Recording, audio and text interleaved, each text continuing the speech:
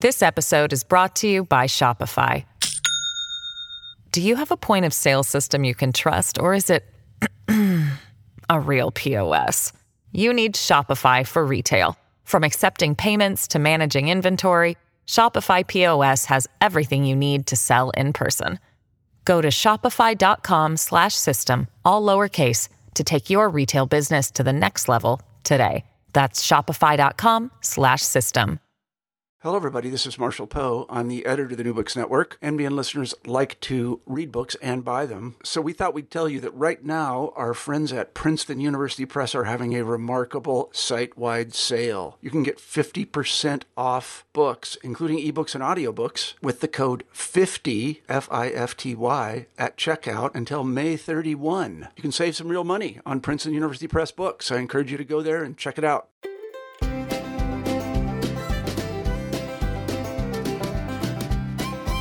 Hello again, everyone, and welcome to New Books in the American West, a channel on the New Books Network. I'm Stephen Hausman, visiting instructor of history at the University of Pittsburgh and your host for this channel. Today, I'm excited to be speaking with Kent Blansett. Dr. Blansett is Charles and Mary Caldwell Martin Professor of Western American History at the University of Nebraska-Omaha and has written several articles for American Indian Quarterly, Indian Country Today, and several other outlets. Today, we're talking about his fantastic new book, A Journey to Freedom, Richard Oakes, Alcatraz, and the Red Power Movement, which came out with Yale University Press in 2018 as part of their Henry Rowe Cloud series on American Indians and modernity. Kent, welcome to the New Books Network. Thank you for having me. It's a pleasure to be here. Let's begin by hearing first about you. Tell us about yourself, how you became interested in history, and your academic background. Great. I come from 5 tribes, so Cherokee Creek, Choctaw, Shawnee, and Potawatomi.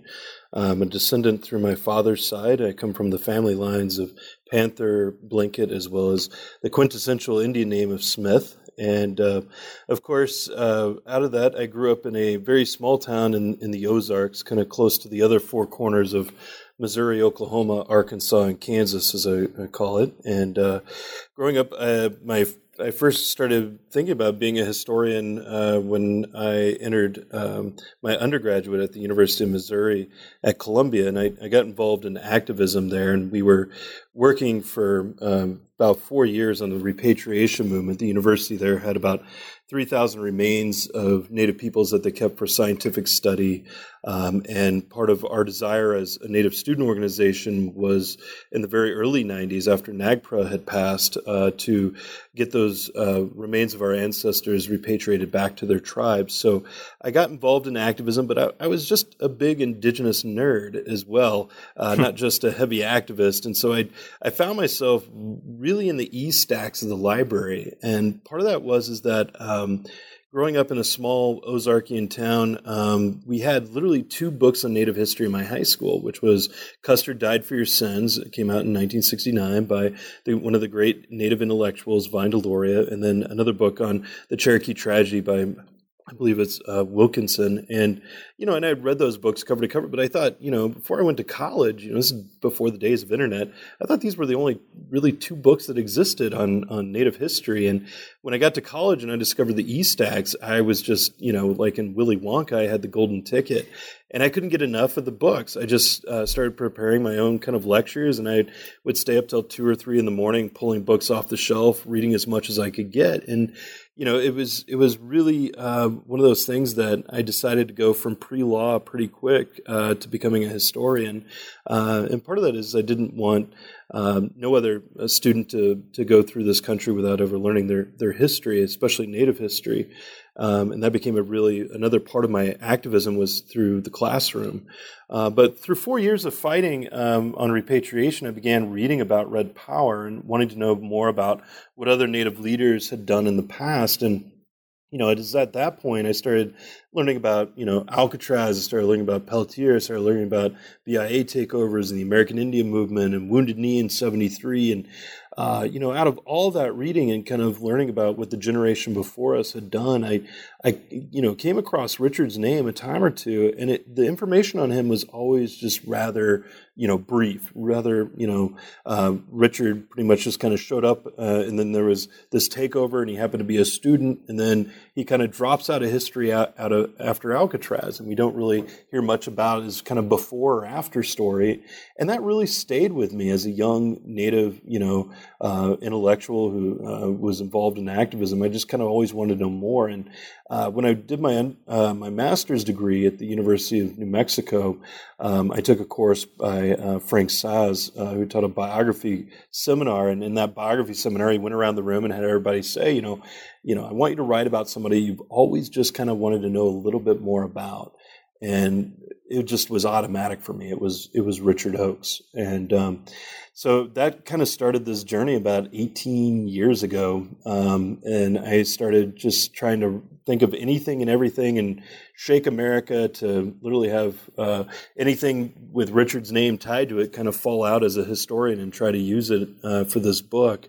And some of that had to do with collecting oral histories and going from coast to coast, from New York to California, to going into Canada and Ganawage and McGill University and archives and special collections, and using newspaper documents and periodicals, radio shows, television, in order to be able to piece together Richard's life story. And early on, some people thought, because he only lived to be about 30 years old, that this would be kind of an impossible story to write about. Like, really, how do you write a biography of a guy who only lives to be 30? And how do you make this significant, and how does his narrative change the narrative of how we understand the 20th century and Native history and or Red Power? And what I hoped is that the final product of this book does just that. It changes the narrative for us and how we understand Red Power, but how we understand the importance of this movement of Alcatraz and kind of creating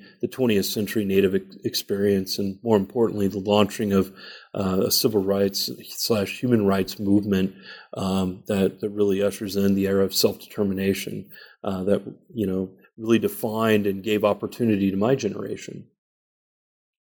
Yeah, and all that coast-to-coast research that you're describing, it's all there on the page, because the story of Oakes' life is told pretty in depth in the book. At least I found it to be, certainly. So that was impressive to me. I want to ask a question that is actually not on the list of questions that you and I had discussed beforehand, if that's all right. And that is about biography. And, I've certainly never written a biography of someone myself. And I'm just curious what some of the challenges and some of the rewards are of writing biography as a genre. Could you talk about that a little bit? Yeah, no, it was rather challenging because, like I was just saying, Richard's life is so short, but it's so dynamic. One of the things I started doing is really trying to read other Native biographies, but there's very few that have been written by Native peoples or Native historians or scholars. So that was really instrumental for me to try to jump into a narrative that oftentimes has been defined by some of the greats like John Neidhart to Angie DeBow and others, of Western history, but really trying to insert in more of a Native voice into that genre. And what it came to me is to say, I really wanted to focus this on telling a piece about not just an individual, but being able to not separate the individual from place and space. And what that meant was being able to start this biography with talking about a history of Akwesasne and Ganawage in order for people to understand the community that Richard Oakes was born into, and more importantly, using him then as a lens to examine how this community evolves over time, whether that's the Mohawk city of Brooklyn to the Indian cities of San Francisco and Seattle. Richard becomes a lens in which we can investigate the urban Indian experience, not just the Red Power movement, and see how, place and space interact with Native politics in really unique ways. Biography for me was kind of critical as a episode of methodology and theoretic, but this became more kind of a community biography as I moved into the project and got more in depth into it. And he became more of a lens to be able to examine some of these larger issues that took me in different places and into different interpretations that were completely unexpected. And some of that was, discovering new ideas of thinking about Native history as intertribal histories, not just your strict tribal histories that have been done for so long, which was, setting out in a graduate school or in a PhD program and thinking, well, I'm going to write the history of the Lakota people, or I'm going to write the history of the Cherokee people. And, that was pretty standard. And we have, as far as formulaic in the methodology of doing Native history, for some time now. And I really wanted to do a 20th century piece that was looking at the core component of what does that intertribal space look like. And one way of getting at that intertribal space was being able to use a person's life to showcase that. Another part of that was the space itself and looking at the urban Indian experience through the lens of the individual. Other than that, between intertribalism and the Indian city, it was then to examine our politics in this movement between Native nationalism to Red Power, and what really defines Red Power as a movement, and not in opposition to Native nationalism, but as a bridge, an extension of Native nationalism in the 20th century. Well, let's talk about that definition for a bit, because kind of getting into the book now, your introduction contains several definitions and does a really excellent job, I thought, of explaining some really complicated ideas in very well and in very crisp, clear language. So can you give us a definition of Red Power as you describe it and define it in the book? It's a wonderful question, and what I love about it is that looking back, a lot of people have avoided trying to define Red Power as scholars. Most people center on the great intellectual Vine Deloria in his books in 1969, as far as Custer Died for Your Sons, and then there's a cast of Red Power literature that really starts emerging in the mid-1990s with Troy Johnson's book on the occupation of Alcatraz, to then Robert Warrior and Paul Chad Smith's, Like a Hurricane, and then in other vignette books like Peter Mathiassen's In the Spirit of Crazy Horse and others. And so Red Power was just kind of left on a cloud, so to speak, and really nobody's kind of come in to reshape it. And I think we're far enough removed now that we're able to kind of, investigate, what is this kind of movement. And really what I began to find is that the movement itself had been typecasted a lot as being militant, for one, which it was absolutely not. It was a nonviolent movement. There was different pockets of this movement and its philosophical and ideological expression, whether that be the West Coast movement or the Minneapolis movement or the Denver movement or the Cleveland movement. It was also tied to urban environments explicitly. And it grew out of Native nationalism, which was a movement to protect indigenous sovereignty as a very key term, going back, a sovereignty that goes back and dates prior to colonization. And prior to even treaties. And that nationalism informs Red Power, and Red Power became kind of this object in which Native peoples organize intertribally, and they bring that organization in a way to funnel and help and protect Native nationalism and indigenous sovereignty and further those aims and means. And beyond just the political element of Red Power becomes a field in and of itself in Native history. In other words, it's like I tell my students with Buffy St. Marie, she always said, I can do what it takes Vine Deloria 300 pages to do, I can do in 3 minutes in a song and reach far more millions of people via the stage than Vine could ever do in his book. So there's another extension of Red Power, which is the stage itself. It's the activists, it's the literature, it's the movies, it's the film. And that Red Power in and of itself is worthy of its own field of study within the canon of Native American studies, let alone Native history or the American West. And so I'm really hopeful is that by creating these definitions, which are meant to be built upon, that it allows this field to kind of flourish a little bit more, and that we can see these elements of urbanity and intertribalism informing a rather large movement of the extension of Native nationalism into the future of this of these kinds of studies. Let's start talking about Richard Oakes's life. And as you've said in this interview, and as you argue in the book, place and space are critical to the story that you are telling. So could you tell us first, where is Akwesasne, and what was that place like in the first half of the 20th century? Excellent. Yeah, no. With Akwesasne, Richard always described it as kind of a place of about 3,000 people and 3,000 problems. And it's an intriguing place because it's a borderlands community, which straddles the border between Canada and the United States. Not only does it straddle the border between Canada and the United States in upper New York, but it also is bisected by two provinces, which is Quebec and Ontario, that cuts it too on the Canadian side.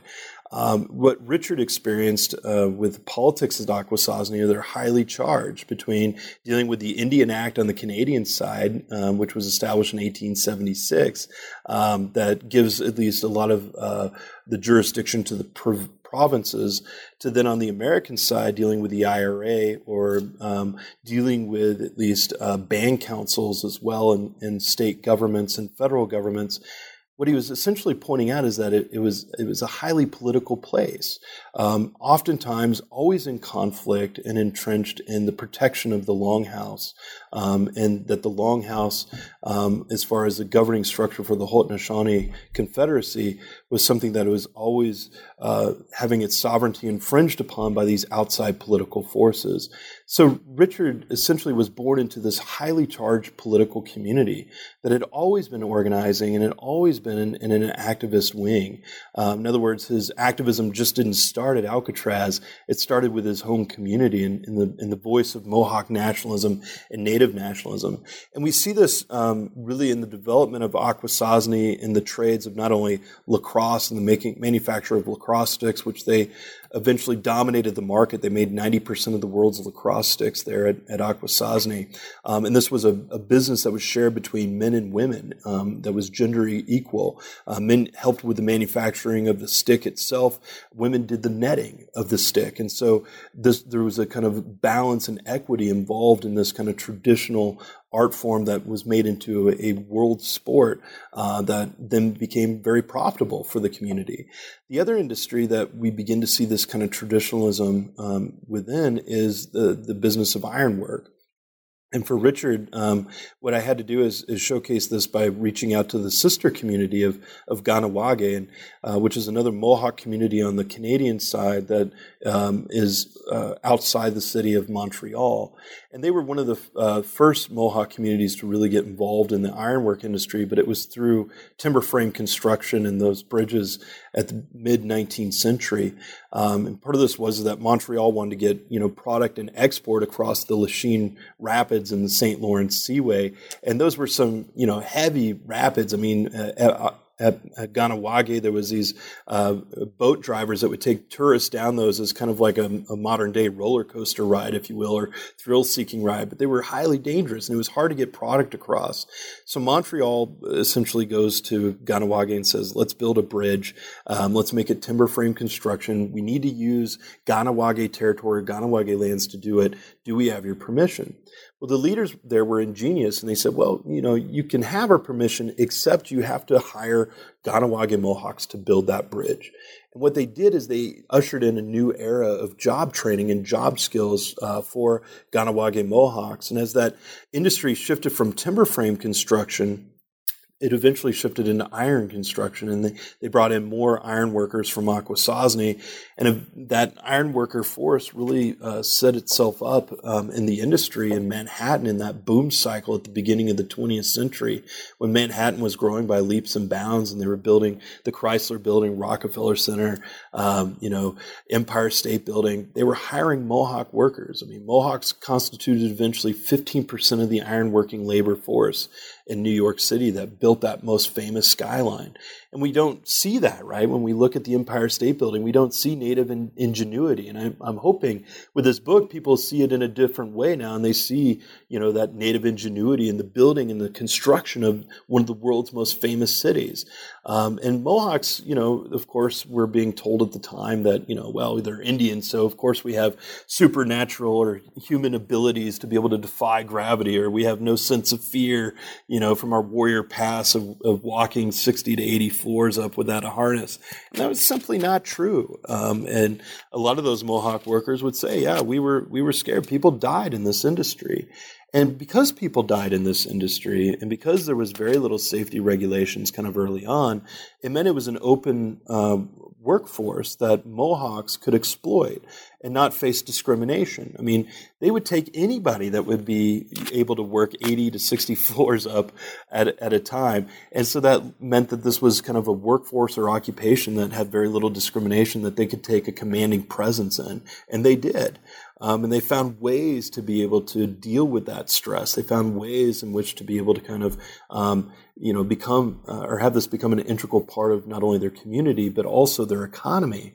As Mohawk City was being built in Brooklyn by the turn of the 20th century. It started first out in Queens, and then it would move, by the turn of the 20s or 1920s more into Brooklyn, and then it really shot up by the 1940s and 50s with the ironworking trade.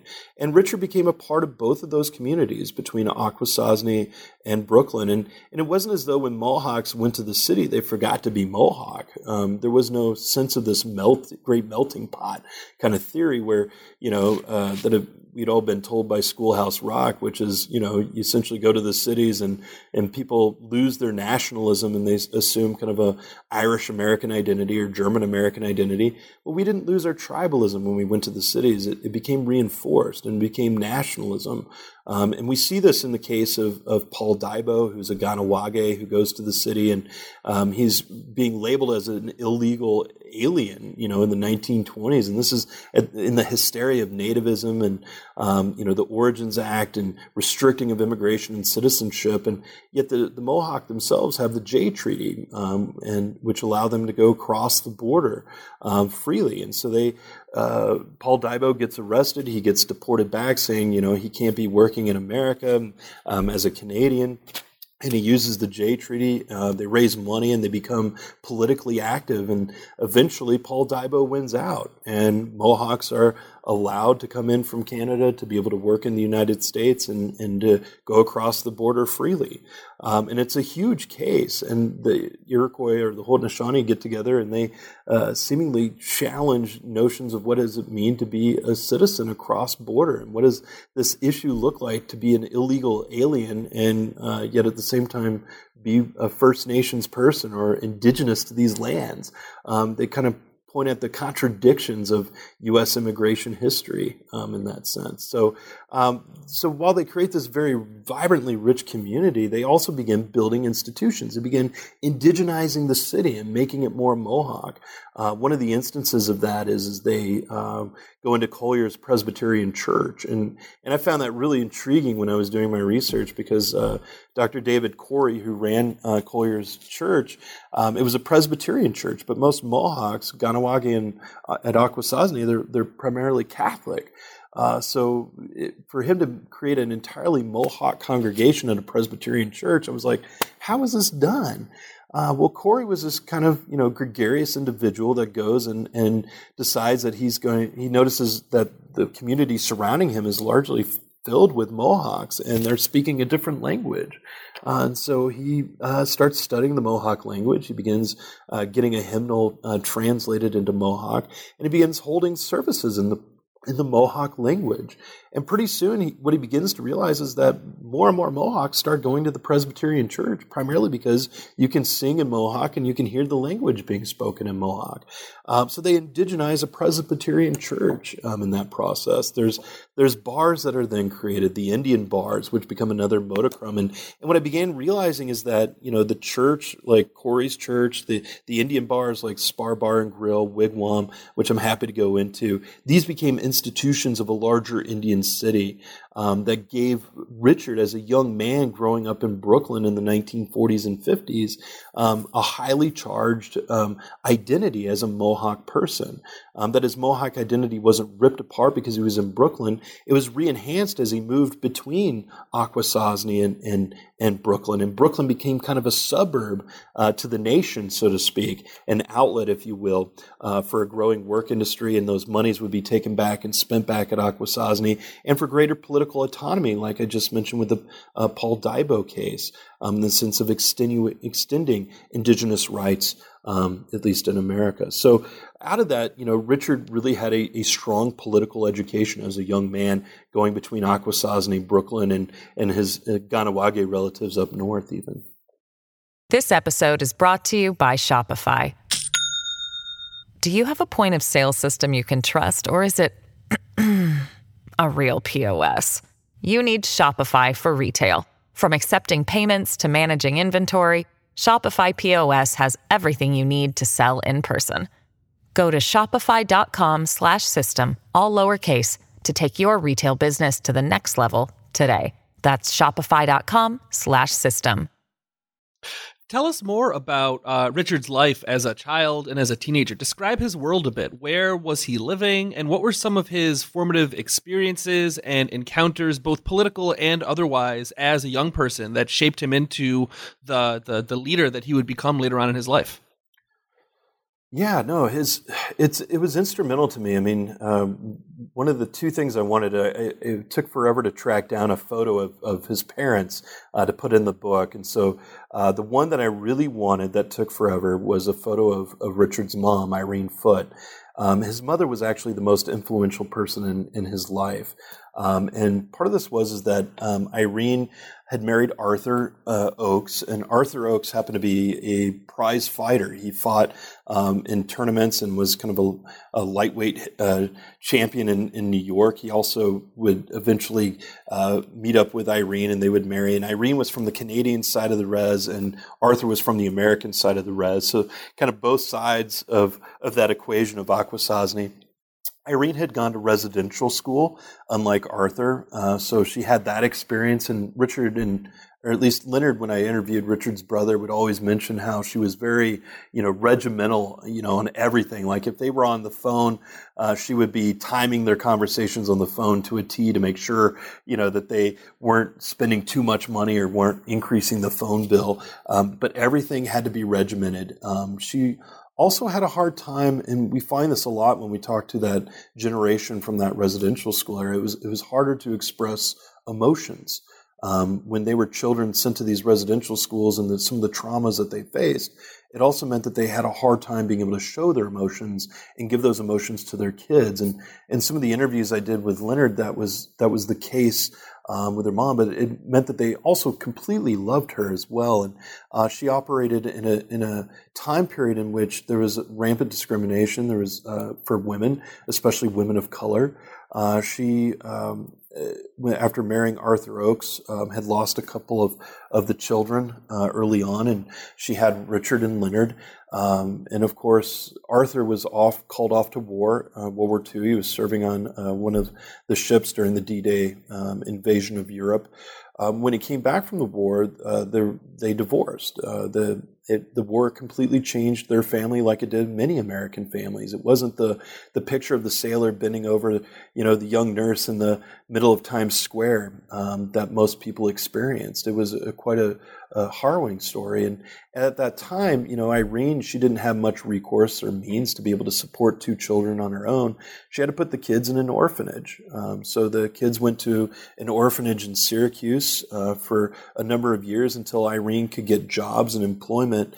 And so she worked two jobs. She worked at a tie factory and a tool factory, manufacturing. And so this was a time period coming out of Rosie the Riveter, and which women were gaining work even in the wartime industries. And so she eventually was able to work herself into getting a house in the North Park Slope area of Brooklyn.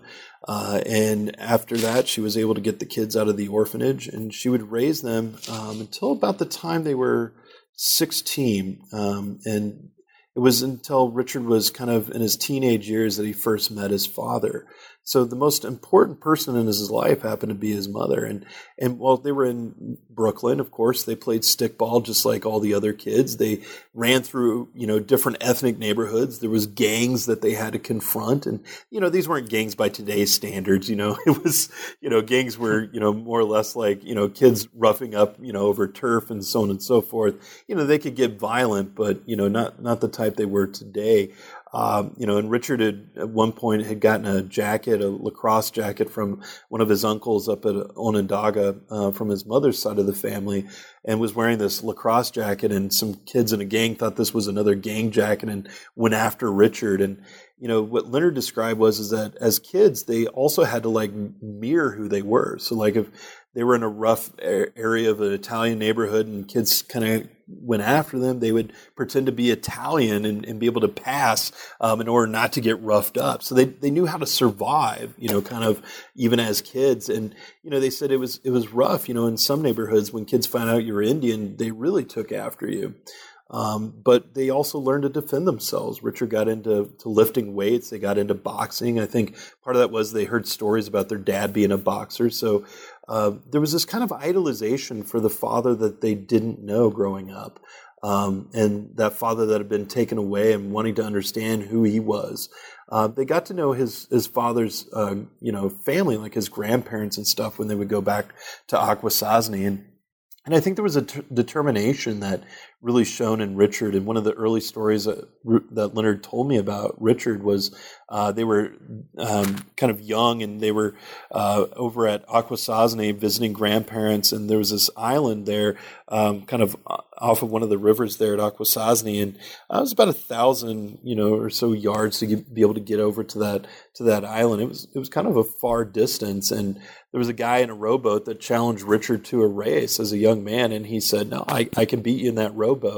And he literally would make that swim to that island and beat the guy to the rowboat, and all the other kids at Akwesasne were cheering him on. And it was this kind of sign of leadership that was emerging in him, where he was not ever going to be limited by the things around him. He was going to seek something bigger and better, but not just for himself, but to lift everybody else up. There was that kind of genuineness, that kind of quality in Indian country of returning the gift. That it's not just about lifting yourself up, it's about lifting your community up along with you. And that's kind of a quality that would continue on. And then there was a lot of myth to sort through. There was a story that was told of him that isn't actually true, but it's still interesting, of Iroquois leaders going from Akwesasne to Washington, D.C. to speak to the president in the White House. And Richard skipped school and stowed away on a bus. And as the bus had pulled out from Akwesasne, he kind of jumped up from underneath one of the seats, and it was too late to be able to turn the bus around. So he became an early diplomat with these Iroquois leaders. So it was, as I say, he was being put into a certain place in Iroquois politics, even in the mythology evolved around his youth and upbringing between Brooklyn and Akwesasne. And I'd say, he had his first kind of test of ironwork is he met up with his father for the first time, and Leonard and him were being brought into the ironworking industry, and it was hard, back-breaking work. They were made to carry around all the boards, the heavy boards that the people used to go from beam to beam, and they had to move these boards around by the derrick operator. And Leonard said, "I got about 2 weeks in, and my back was done. I wasn't going to do any more." But Richard, he kept on. He wanted to know their father a little bit more. So he dropped out of high school, and he stayed with his dad, and he started being a punk in an ironworking gang. And this is at the time when you're using hot rivets, and he was a catcher on the line. And so when I interviewed Dean Chavers, Chavers told me this story. And Dean Chavers, a Lumbee citizen, and had also been one of the occupiers at Alcatraz and one of the coordinators. And Chavers said he saw Richard take his shirt off one day, and he had all these scars on his chest. And he's like, "Oh my gosh, what happened to you? Who did that to you?" And Richard got a smile on his face. He's like, "Well, I was an iron worker, and I was a catcher on the line." And what that meant is usually it was these kind of were the fly boys of the ironworking industry, because it took 4 people. You had one person that operated a bucket full of hot coals, another person who then was in charge of getting those rivets heated up and then throwing them to another person on the line, and that person was a catcher. And the catcher had a kind of cone-shaped tin cup. They would catch these red-hot rivets in, and then they would place them in the iron beams. And then you had another guy with a pneumatic hammer that would pound and taper that end in. And then as the bolts got cooled, they expanded and they filled in that joint on that iron beam. And they built these buildings, one rivet, one steel beam at a time. And Richard said, you get up 80 stories up and it's summertime, it's hot, you take your shirt off. And sometimes when those hot rivets come, they bounce off that can and they hit you and they sear your skin. But for him, it was this kind of idea that he wore this as a badge of honor. It was, like this made him a true Mohawk, being a part of that industry, and kind of wearing that not only as a badge of honor, but learning how to organize and learning how to operate, knowing how to delegate, and being a part of this larger industry would affect his leadership well before Alcatraz ever happened. He would moonlight too, going to some universities eventually, and of course, his father and brother would continue on in working in the iron industry. One of the photos that I have of Richard's father in the book was of him being on the 110th floor of the World Trade Center. Richard's dad actually was one of the main foremen that helped build the North Tower, and then Richard's brother, Leonard, was on the South Tower of the World Trade Center. So it's important to understand that Mohawks, have an integral foundation in building, the World Trade Centers, and which was one of the larger buildings in New York City at the time. And Richard, soon started moonlighting to get back to him, and he had a kind of falling out with his father during that time. He also was involved in a marriage with a non-native woman, in which the father, in a kind of way, was didn't want his daughter being married to an Indian, and kind of prevented him from ever going forward with that marriage. And so he, at the same point in time, lost that marriage, lost the chance to be a father, which was kind of a scar for him, I think, and being kind of estranged. And that estrangement happened because he was arrested. He broke the law. And one of the interesting stories I always love to tell is he stole a meat truck, and he was very young, and it was this kind of Robin Hood-like thing. He was there in Syracuse, and he saw this idling meat truck, and he got involved with this kind of gang, and kind of ran with the wrong group of people, and they decided they would steal this meat truck and they would drive it down to the reservation down at Onondaga, and they would start handing the meat out to the people, giving free meat away, free steaks, which who wouldn't want that?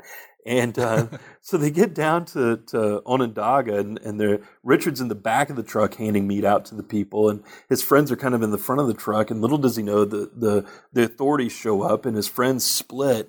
And Richard never saw them show up because he's too busy handing the meat out to the people for free. So he's caught red-handed, and he's sent to Elmira Reformatory, and he's sent to jail, essentially as a juvie. And he's got a record, and this is partly why the father of his first marriage prevents him from really continuing on. And he kind of feels like his world falls apart a little bit. He loses his grandparents. He kind of witnesses the death of one of his friends on the res, and this death of one of his friends spawns one of the greatest stories that I heard when I was doing interviews. When I went back to Akwesasne, they have an ironworkers festival every summer long, in which there's like the spud wrench toss, which is using it kind of like a hatchet that you kind of throw into a board and have it stick to a target. There's a rivet toss. There's trying to climb a steel beam as fast as you can all the way to the top while it's hanging or being suspended. So there's all these kind of skills tests. It's like Highland Games for ironworkers. And every year this takes place at Akwesasne. And so I went back and I was interviewing ironworkers about their experiences and getting them to tell me stories about Richard that they knew. And there was one popular story they're like, you got to put it in the book. It was the biggest fight in all of Indian history, in the sense of like fist fight on the reservation. And it was between him and this local tough, Peter Burns, which I was able to find a picture of Peter Burns and put in the book, which was very unique. But Peter Burns was this, bigger guy on the res who was kind of seen as kind of a bully by some. And Richard had basically experienced the death of one of his friends in this horrendous kind of traffic accident that it took place on the reservation. And as the cops came and they barricaded the road up, Peter Burns was standing up with a crowd of people, and he kind of was, mouthing off to the police, like, clear it out of the road, I need to get back home. And at this point, it sparked a fight between the two individuals, which they said, on the res, the cops pretty much told him to go off to the American side and leave them alone. And they were literally popping popcorn and watching this fight. It was like a fight that lasted 3 hours long. But it was about Richard standing up to the bully. It was about Richard defending the people. And he was a folk hero, even at the age of 16, between all of these experiences. Experiences that defined him as a leader, the person that would take chances and opportunities, the person that would stand up to injustice. And these were the qualities that defined him. And then about 1968 or so is when he decided he would leave New York. And he took out all of his earnings and he bought himself a fabulous fire engine red, Mustang convertible, and which Leonard was like, you have to mention the Mustang, because he was very proud of that car. And then he would take off and he would do this kind of Gandhi-esque like trip across the country, and he would start stopping off at native reservations, and he would start learning about, hey, what is relocation done, in your community, or what is termination done, and what are you guys doing to fight against getting your tribe terminated, and what's your tribal history, what's your story, what kind of Indian are you, as they'd say. And this really sparked off kind of the first ever kind of indigenous studies course for him. He was learning about Native history by living it, by experiencing it, by driving cross country. And where he was going was San Francisco, the city of love, but a place that is coined by hippies with beads and feathers, and the time of the summer of the love, and Janis Joplin and Grateful Dead, and the Beat generation of Jack Kerouac and Allen Ginsberg. But this wasn't necessarily the city that Richard entered into. He entered into and found an Indian city in the heart of the Mission District that had been alive and going and thriving even well into the 1920s. And out of that, I wanted to tell that story as well. And, Richard's path to get there in his childhood was absolutely instrumental in the sense of determining the type of leader that he was about to become. Yeah, his personality really jumps off the page in the book, and he seems like he was truly an electrifying guy to know. And his personality comes across really well in the narrative that you weave here. I want to talk about that term that you just said, the term Indian City. What do you mean by that specifically? It's a term that you invented for the book, and it's a really useful one. But can you define it a bit and tell us how San Francisco fits into that rubric in the 1960s and 70s and beyond that as well? Yeah, no. Way I've been seeing things too is, in doing urban histories, there's a long historiography of this. One of the first books actually was of urban Indian history was written by Dr. David Corey. Same one at the Presbyterian Church will publish a book in the late 1940s called Between Worlds, which was really sketchy, but was kind of laying out a little bit of what does it mean that Indians are in cities. And we've always been in cities, going back to ancient times, to Chaco Canyon, or even Cahokia, one of the world's largest cities, or Tenochtitlan. And so we've always been urban. The thing about it is like, even thinking about those ancient cities, we tend to relegate that as, oh, well, that was just a particular tribe of Cahokia, right? When in actuality, that was a very intertribal space. It was made up of many different nations. It was very pluralistic societies that were in those large cities like Cahokia or Tenochtitlan, for example. And the thing about it is that if that's alive in our construct of understanding ancient native cities, why is it not there when we think about, ideas of 20th century urbanity? And so intertribalism becomes a kind of a key component of how Native peoples begin organizing in the cities and building in institutions or forming institutions and organizations and businesses and bars. And those institutions then become a part of this city that we understand as Native peoples, but isn't the type of city that most people recognize, right, as being typical San Francisco. It's creating almost like a larger expanse of an ethnic neighborhood, if you will. And out of this, a lot of the urban histories that have been written tend to focus on just one city, which was critical, such as James LeGrand's Indian Metropolis was a major influence on me, studying the urban Indian experience. Don Fixco's book, which gives a giant summary of a lot of the scholarship that came out of the 1960s and 70s when sociologists and anthropologists were studying the urban Indian experience on a large scale. Or, other books like Cole Thrush's Native Seattle, or Nick Rosenthal's book on LA. These all tend to focus on one city. And what I wanted to do with this book is really do kind of a look at multiple cities and what kinds of trends do we see coming out of these multiple cities. And what we see is that the cities are not something that is trying to assimilate necessarily or acculturate us as much as we're trying to flip the switch, so to speak, or flip the narrative and indigenize that city and use the city as a way for empowerment of our own constructs of native nationalism and red power. And out of that, we create these institutions. And in San Francisco, one of the first of those institutions is Warren's Bar, or Warren's Slaughterhouse Bar. And that happens to be the place where Richard actually gets one of his first jobs. I mean, ironically, his first job is that of a truck driver, which having that on his rap sheet didn't last very long. And then he goes to Warren's Slaughterhouse Bar. And Dean Chavers described that bar as one of the worst, most grungiest bars in the history of bars. Literally, there's a bar fight happening there every night. The seats are literally bolted down to the ground. There's a garage door that flips out to where they can hose it down at the end of the night. And so they have to have a garage door because they don't want people being thrown through the windows and having to replace the windows every other night. So it was a rough bar, but it was a bar in which, if you look at Russell Means' autobiography, Where White Men Fear to Tread, he said it was the first bar that he ever heard of the term, termination.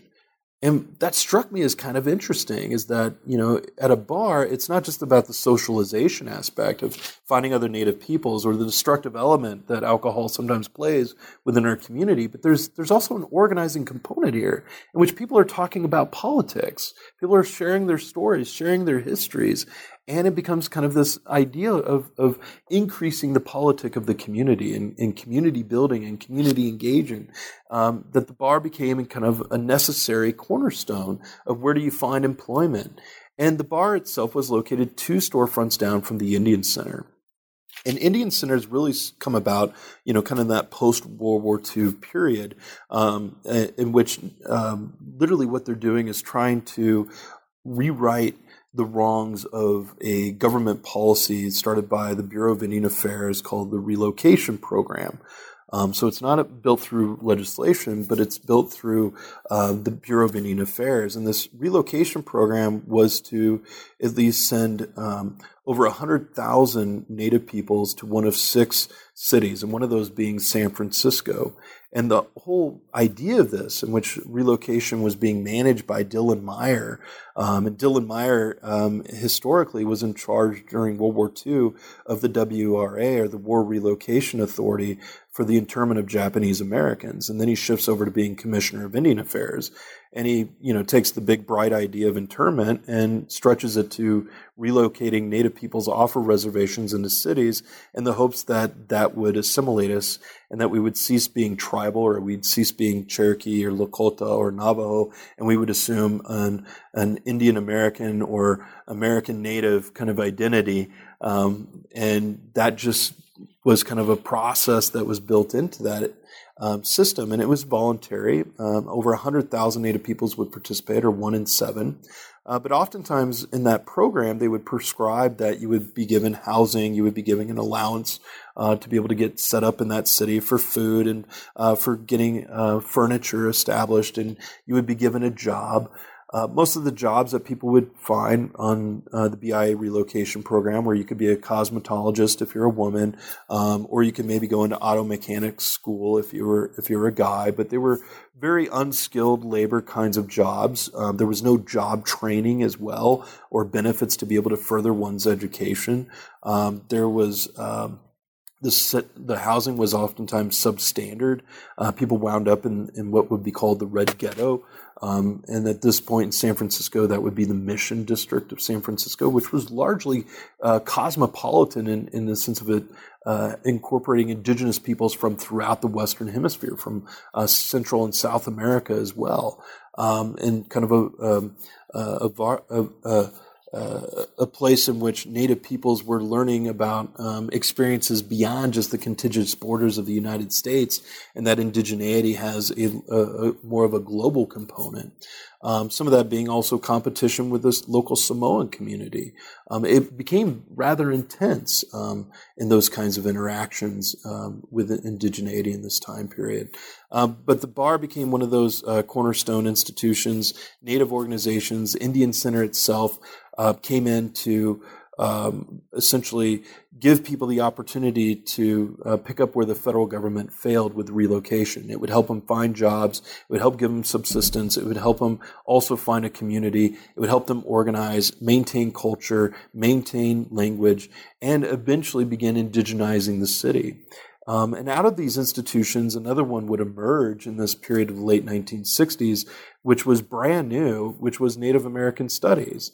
Oftentimes I have to tell my students, we take for granted that we sometimes have Native Studies courses at universities today, but the life shelf on that is only about 50 years. It's still relatively young. It wasn't until 1969, 1970 that we really get the spark of the birth of those Native Studies departments. And Richard Oakes had been working not only at Warren Slaughterhouse Bar, but he'd been taking his kids for tutoring at the Indian Center on the second floor. And the tutors for that program were coming out of San Francisco State College.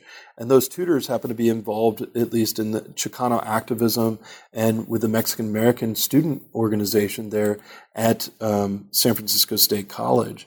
And they began recruiting Richard. They saw kind of his this very charismatic young Mohawk who had ties in the community, knew how to organize, knew how to lead, had a presence at least of recognition, being a bartender at Warren's. And so they kind of, gravitated to Richard in that capacity. And in late 1960s, San Francisco State was caught up in one of the most largest historical college campus riots that we've ever seen. And what happened is essentially the students began to question, why is it that my classroom doesn't look like my community, right? Why am I not able to learn about Black history or Asian history or Chicana history, or even Native history for that matter? And they began to press for ethnic studies. And out of that, the students walked off campus. And eventually the faculty walked off campus as well. And this would bring San Francisco State to its knees. It would get Ronald Reagan involved, who was then governor of California, who would be on the phone with S.I. Hayakawa, who would later become a state senator in California, who was trying to put down the student unrest. He would hire in local San Francisco police to come in and crack the skulls of the students. And this would get the students to be referring to the police as pigs. And there was tear gas canisters flowing around, and this was looking to be like an incredibly violent situation. And of course, this violence would come to a head. And eventually, ethnic studies was created in 1969 at San Francisco State. And the first person that they got to be the coordinator of Native Studies would be a young Richard Oakes, who was about 27 years old at this point, to be the first coordinator of Native American Studies. And it was during this institution or building of this institution at San Francisco State that we eventually will get the springboard or launch pad for what will be the Alcatraz takeover. So the big thing was, too, is to situate Red Power within this Indian city, and that Alcatraz didn't just come out of the thin air of the fog of the bay, that it was tied into a student movement. It was tied into a community movement. It was tied into a very vibrant Indian city. And so being able to showcase that Red Power has urban roots it was really instrumental in that, and that these Indian cities become places in which we can begin to study, and that these Indian cities have meaning within the Native political fiber of organizing at least what are our modern notions of Native politics to this date. So the Indian city became kind of that framework, and then I eventually expanded that to a look at Seattle when later on Richard will go up there for the Fort Lawton takeovers. I wanted to be able to use Seattle as another kind of element beyond Brooklyn and the Mohawk City is the Indian city of San Fran, and then Seattle as kind of an urban Indian comparative, so that we can see how these institutions are developed and how these cities have things that parallel one another, like the development of Indian bars, the development of Indian centers, the development of Native organizations that politicize a community. And how these various cities are also interconnected too, that none of them really exist as an island unto themselves, but that people move around between them. There's a lot of mobility as well, as one thing I noticed in the book within this concept of the Indian city too. Yes. Let's get into the occupation of Alcatraz. And I kind of have two questions related to the occupation itself. The first one, and you touched on this a little bit, but where does the idea for the occupation come from? Why Alcatraz? And then later on, when Richard Oakes himself says that Alcatraz, and this is his quote, Alcatraz is not an island, it's an idea. What does he mean by that? So I guess it's kind of a two-part question. Why Alcatraz, and what does Alcatraz mean? Great question. So for Alcatraz, how it starts out is there's a much older occupation that takes place in 1964, which is important just for historical context, and that's coming from a group of Lakota out of San Francisco, mainly Hank Means, Richard McKenzie, and then a young Russell Means decide that they're going to take over Alcatraz. And Alcatraz, as a federal prison, is abandoned in 1963 and made into what will be surplus property. And during this period of time, there's lots of different proposals. You know, some people want to make it into a theme park. Some people wanted to make it into a museum or cultural center or shopping area. At least Lakota began in San Francisco to organize and thinking, critically about the Fort Laramie Treaty of 1868. And within that clause is if the federal government abandons property, more particularly a fort or a military base, that property then would revert back over to the Lakota people. And so they used the Fort Laramie Treaty of 1868 to then reclaim Alcatraz Island. And they go over in 1964, and it's an occupation that lasts only about 1 hour. And there's a key individual involved in that, and her name is Belva Cautier. And she essentially does the legal framework for that occupation. And despite it only lasting an hour, the critical thing about it is that it attracted massive news media. It captured headlines around the country. Indians take over Alcatraz Island, the famed prison that housed Al Capone, the Birdman, so on and so forth. So this captures national headlines, which is important. Belva Cautier does the legal framing. Well, when Richard takes over Native American Studies, the first person he hires as the community liaison for Native Studies is Belva Cautier, who did all the legal framing for that 1964 takeover.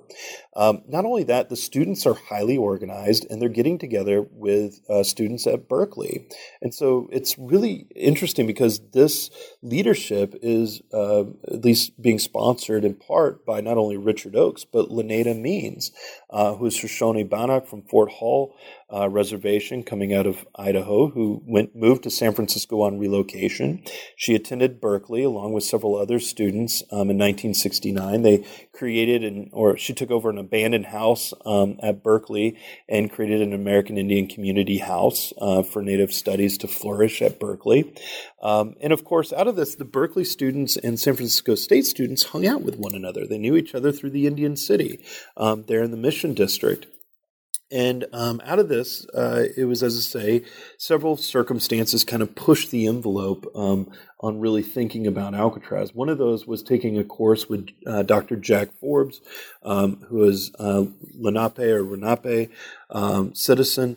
And Jack Forbes taught these courses at the Far West Laboratory, what the students call the Far Out Labs. And he would bring in students from NIYC or the National Indian Youth Council like Mel Thom, Clyde Warrior, and they would have rap sessions about Native liberation. They'd have rap sessions about what does it mean to be independent as a Native person, or how do we gain our freedom, and what does that freedom kind of look like? And students began to really kind of center questions on sovereignty. How do we overturn destructive policies like relocation at the times, or get them to work more effectively, at least for Native peoples? How do we overturn termination legislation, which was legislatively eradicating multiple Native nations? I think from 1953 to 1970, 109 Native nations were legislatively eradicated by Congress through termination. And so they wanted to overturn this. They wanted to create kind of a proactive response that would also change public opinion on a national scale. And this is where they kind of learned about the 64 occupation. It stayed with them. And they began also thinking, well, let's think about taking over Alcatraz Island again. They wanted to do it in the summertime. And that would make sense for this being a student movement, because students would be out of classes in the summertime. So they wouldn't have to worry about getting expelled, and they would have time to be able to set it up and stage it. But the timeline got pushed because the Indian Center in San Francisco would burn down in October of 1969.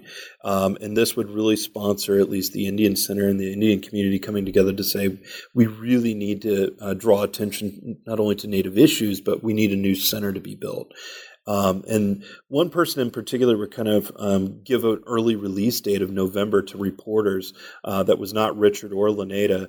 And what Richard would do is they would just kind of roll with it. And that first occupation date was to be in November of 1969, November 14th. I believe it was, November 9th, of 1969. And what the students did is they organized by the dock, and they used it as theater. And Alcatraz was to be kind of a theater occupation, like street theater that was happening all around them in the late 1960s, all through San Francisco. Use it as a way to get the press attention to start focusing on Native issues.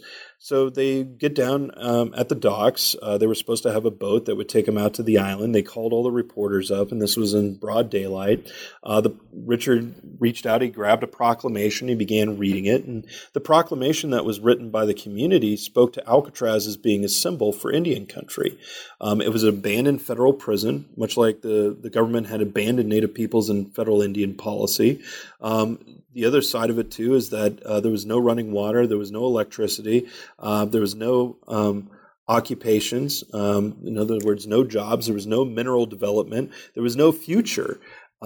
Alcatraz became a symbol for Indian country in the late 1960s, a way of being able to talk about the current situation in Indian country and use Alcatraz as a symbol, a metaphor for that. And so they read a proclamation. Richard held out, some strips of cloth and some beads mimicking the purchase of Manhattan Island some 300 years ago, offering to purchase Alcatraz Island at that point in time. And then the reporters were like, okay, well, that's great. Where's the boat? So they scrambled around. They found this guy who had this triple-masted ship that looked like a pirate ship. It was actually a commissioned ship by the government of Canada to celebrate James Cook in his voyage of discovery throughout the Pacific. I marked that within quotation, and exploration. And his boat was called the Endeavor. So this was a mock ship of Captain James Cook, ship the Endeavor. It was renamed the Monte Cristo, and it had a guy in a kind of powder blue leisure suit with a frilly cravat, looked kind of like Austin Powers. And he essentially just said, I'm flying the Canadian flag. I could use the publicity. Since you get all these reporters, I'll take you around the island, but I can't land on it. So the students are like, well, this is as good as it's going to get. Let's get on board and let's go. So Ronald Craig allows all the students, they come on board, about 80 or so students. He starts sail towards the island. He fires off the cannon to the reporters, and everybody goes nuts. But it's not enough for Richard. like I said, that early on kind of leadership, mimicking at least that kind of race against a boat from his youth. He goes to the bow of the boat. He takes his shirt off. He motions back to the crowd, "Come on, let's go, let's get it on." And he jumps into the frigid waters of the bay. Which those waters differ about 1 degree in temperature year-round. Most people have to wear dry suits to keep from freezing and swimming. I mean, there's a reason there's a federal penitentiary built on Alcatraz, right? People aren't supposed to be swimming away from it, let alone to it. And Richard decides to defy all of those constructs by jumping into the frigid bay waters, and he swims 250 yards, making it to the island, and the crowds erupt. 4 other people follow him in. In other words, where the boat wouldn't take him, he would determine it himself. And this becomes kind of a point in which a lot of people in the past have pointed to this action as an action that defines self-determination in Indian country, where policy wouldn't take us any further. We would take ourselves. We would take control. We wouldn't allow anything else to limit us any longer. And out of this, it's kind of a scouting mission. They go back later that night with 1 loaf of bread and a couple of sleeping bags. 14 of them will take over the island.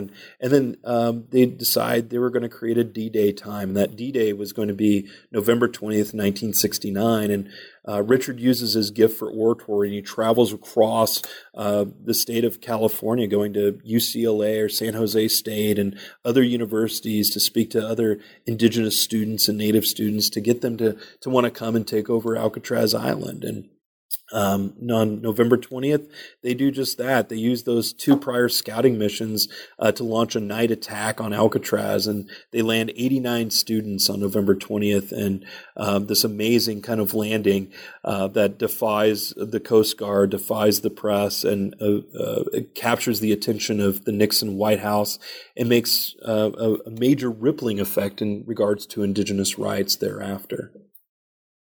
So his term that you gave me, Alcatraz is not an island, it's an idea, is one of the key phrases that Richard will create within the speeches that he uses. And essentially what he means is that what they do on Alcatraz was to kind of light a torch. It was to be to start a rippling effect throughout Indian country of further occupations, the reclaiming of native lands, the reclaiming of indigenous treaty rights, the reclaiming of indigenous pride and multiple constructs and indigenous literatures and indigenous histories and indigenous studies and core classes, kind of a major Renaissance era throughout Indian country.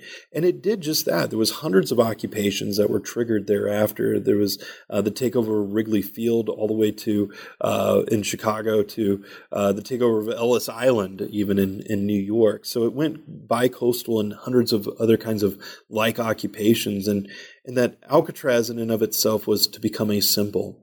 And others have tried to say, well, Red Power occurred within IYC, and sure it did, but it was a slogan. Alcatraz became the symbol for Red Power. Alcatraz became the definition. It became the meaning for Red Power. And the rest of that was, something that came down to rhetoric, right? Years ago, when I was working with the American Indian Movement and repatriation, I remember talking with Dennis Banks, and we sat down, and he said, in those early years, in the 1960s, we were all shouting sovereignty, and it would get cheers anytime he said it. As an activist, and you're in a crowd and organizing, you said, native sovereignty, people would cheer up and yay, and it would get the crowd going. But he's like, we really didn't know what it meant, right?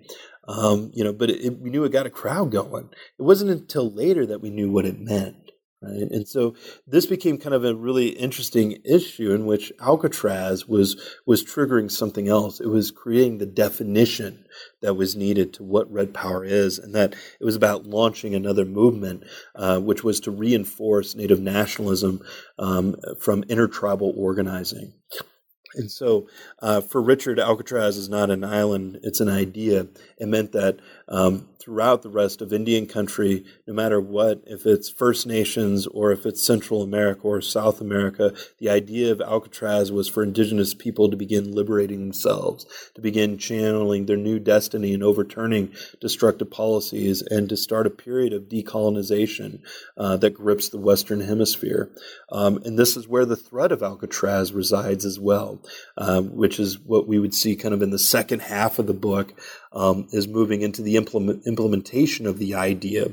And the idea wasn't always pretty. It triggered a violence. It triggered a violence that hit Richard Oakes in the home. With the loss of his daughter on the island, in which would precipitate him leaving by January of 1970.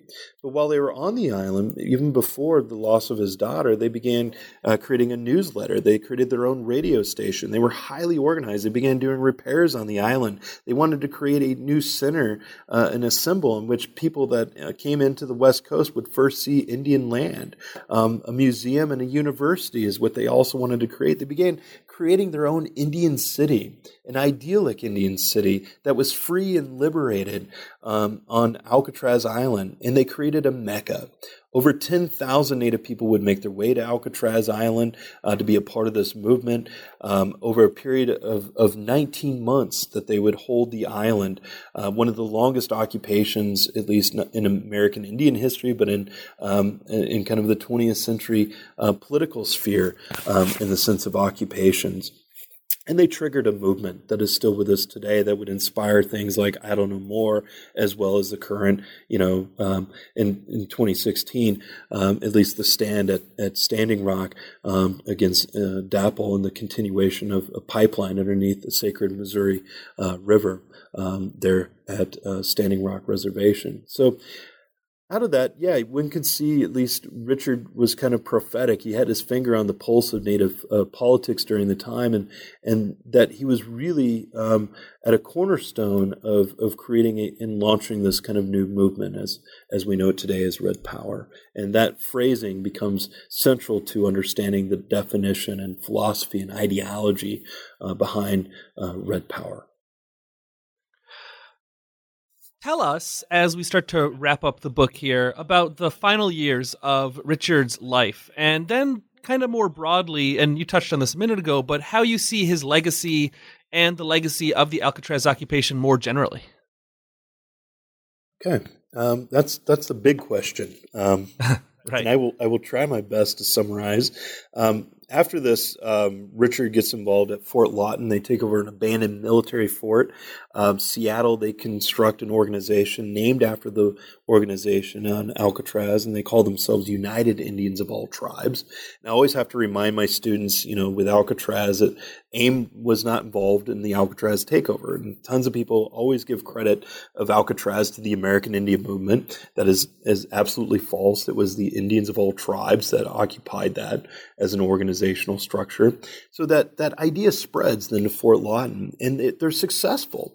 After 3 attempts to take over Fort Lawton, eventually through Model Cities funding, they're actually granted a portion of Fort Lawton, which today is the Daybreak Star Indian Center in Seattle. So Richard actually leaves Alcatraz. They have success. I mean, Nixon administration by 1970 returns Taos Blue Lake to Taos Pueblo. He also overturns and ends termination legislation. So he puts an end effectively to termination. He begins pulling back on also relocation, which will end by 1972 officially. So what's interesting is that he's meeting multiple successes. And of course, Alcatraz is caught by the national press, the international press. Reporters from Germany and Japan and China and from all around the world are talking about this movement of indigenous rights and what does it mean for indigenous peoples and what is this term, Red Power? And out of this, he begins to think about moving it to native liberation at Pitt River. And Pitt River had about 3.5 million acres of land in Northern California, and this was unceded land. They never signed a treaty. They never ceded this over to the federal government. And over the years, multinational corporations like Kimberly-Clark Corporation or Pacific Gas and Electric, which has been in the news recently, PG&E Corporation moved in and began taking valuable resources, constructing dams, hydroelectric facilities, taking resources off Pitt River land without any compensation to Pitt River Nation. The Indian Claims Commission wanted to give them 47 cents an acre for that land. Pitt River denied it, like the Lakota denied ever selling away their sacred Black Hills. It was the same for Pitt River Nation. So they began organizing with Richard Oakes and Indians of all tribes out at Alcatraz, and that Indians of all tribes, like that idea, moved beyond the island itself. And they began taking over PG&E campgrounds and PG&E facilities and getting arrested.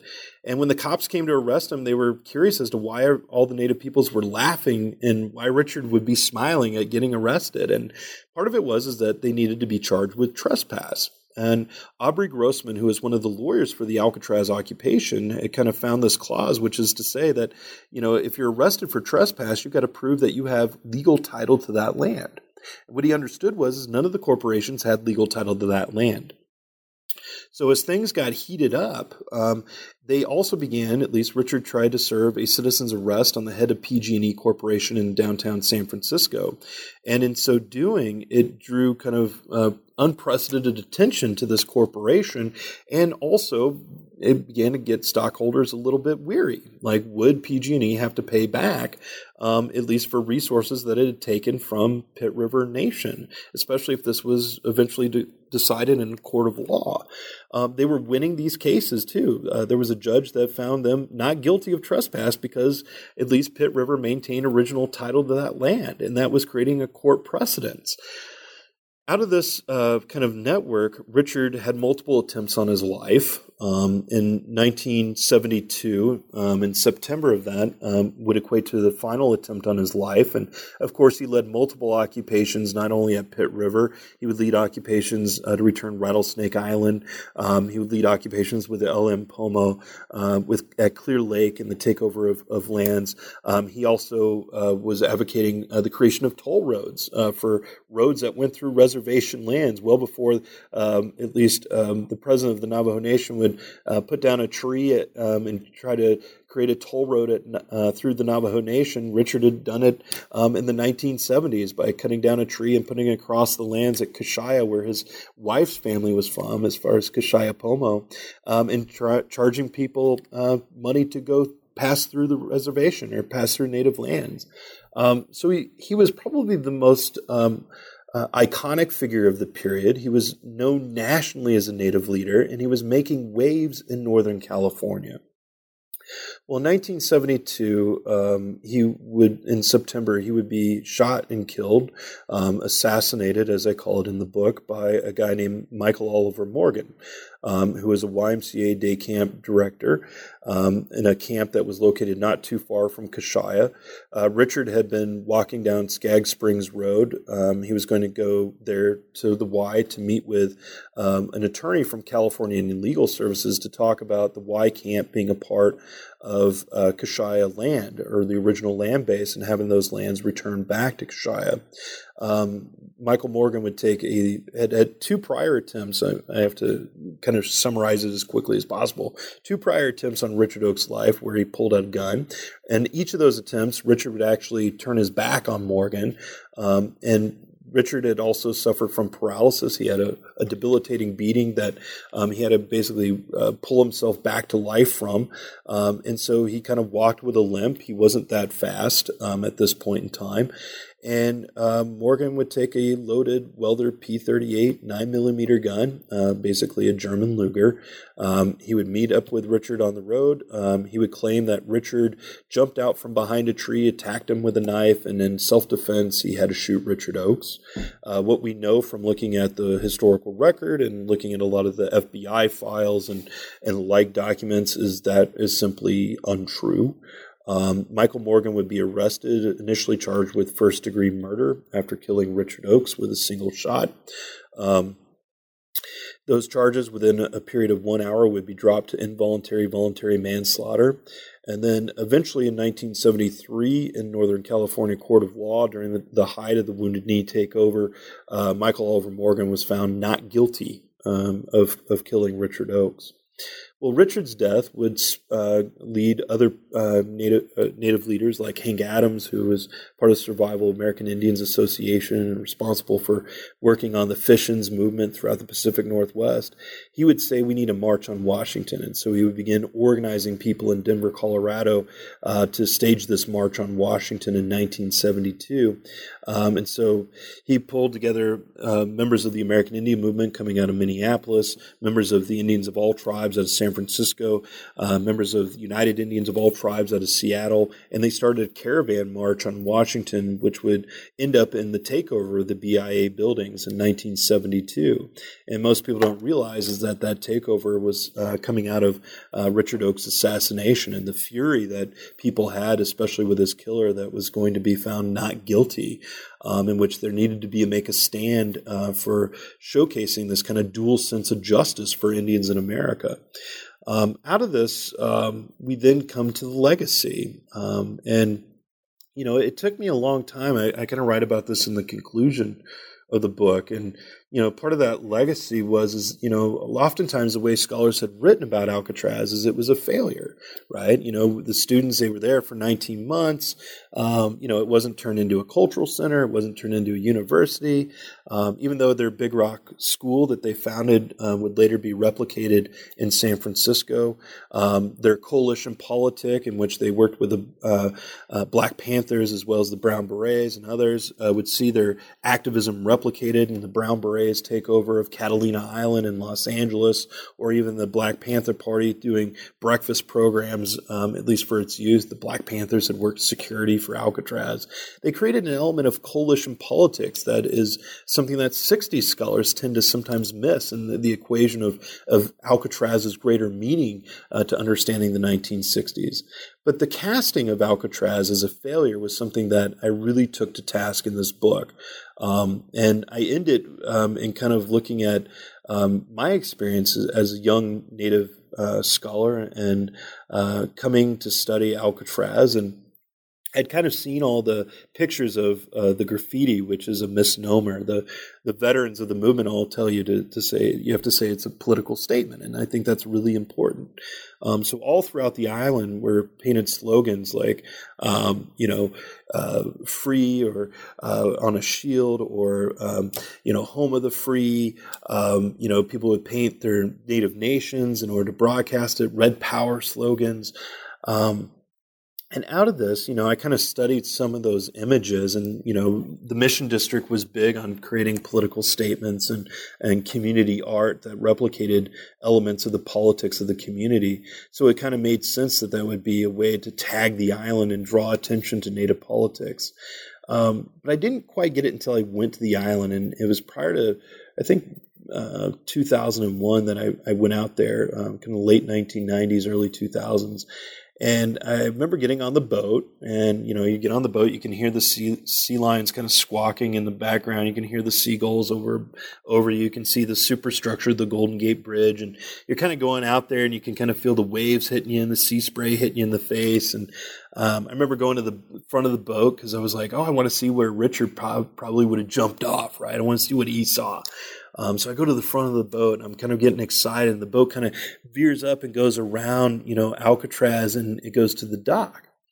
And it just literally gave me goosebumps when I saw it for the first time. But it was this sign that said, Indians of all tribes, or Indians welcome, right? And it was the first, as a Native person, it was the first welcome sign I'd ever seen in my own homelands. And it spoke to me. It gave me that kind of message. It resonated with me. And that what Alcatraz became was sacred space.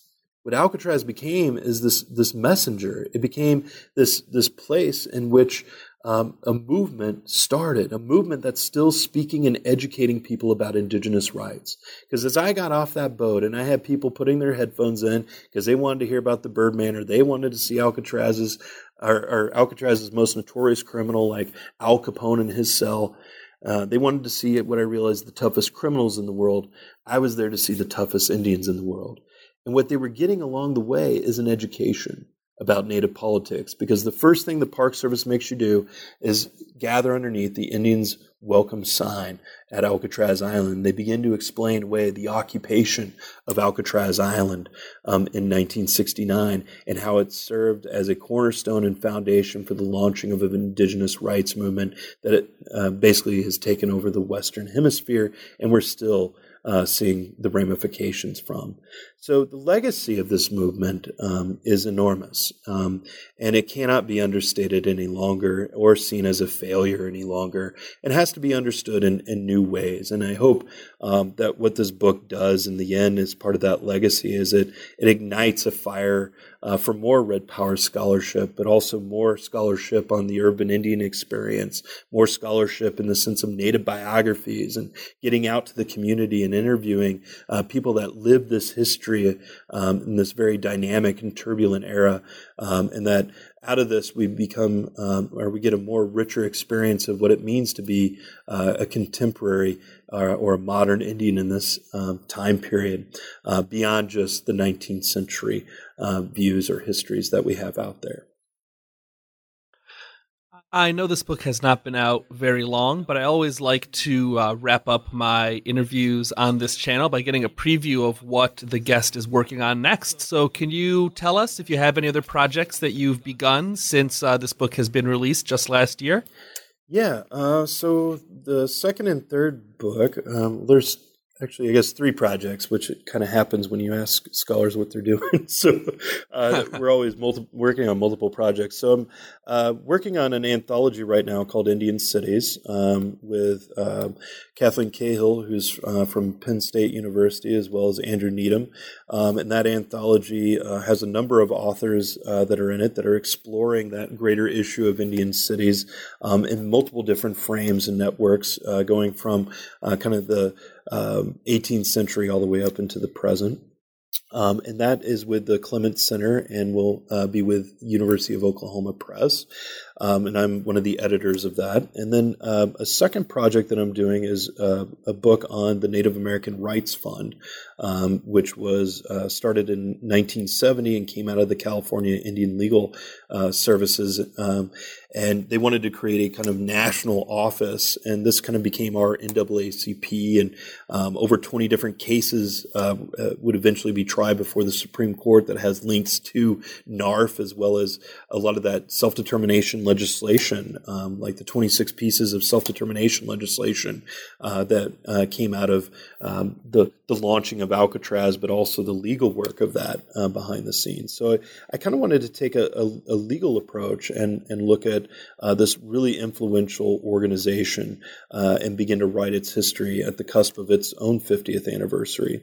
And beyond that is another project, which is to kind of open up Red Power and see it in multiple capacities.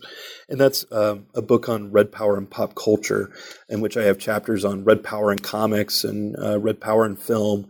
I start off with looking at Indian rodeo, going all the way from Jackson Sundown to the present, and sport. So it's kind of picking up on Phil Deloria's Indians in Unexpected Places, but moving it to more of 1945 and thereafter in these different vignettes, and exploring how Red Power is not just confined to the politic, as Buffy St. Marie so demonstrated with her powerful quote I gave at the beginning, that it's something that even the stage has a presence with understanding what Red Power is and its ideology and philosophies. And so I look at Native rock and roll, Native theater as another kind of construct of Red Power. So kind of the I guess you could say the sequel of Richard Oakes is bound in those two books that I've been working on simultaneously. And beyond that is I've been executive director of the American Indian Digital History Project, which is trying to get a lot of these underground newspapers like Akwesasne Notes and others like the original journals for the Society for American Indians. I've been trying trying to get those digitized, and we launched a site in which is free and open access, trying to create that digital revolution so that our communities have access to these archival sources that we enjoy as historians. So people can find that at the American Indian Digital History Project. And then beyond that is to be involved in the 50th anniversary for the takeover.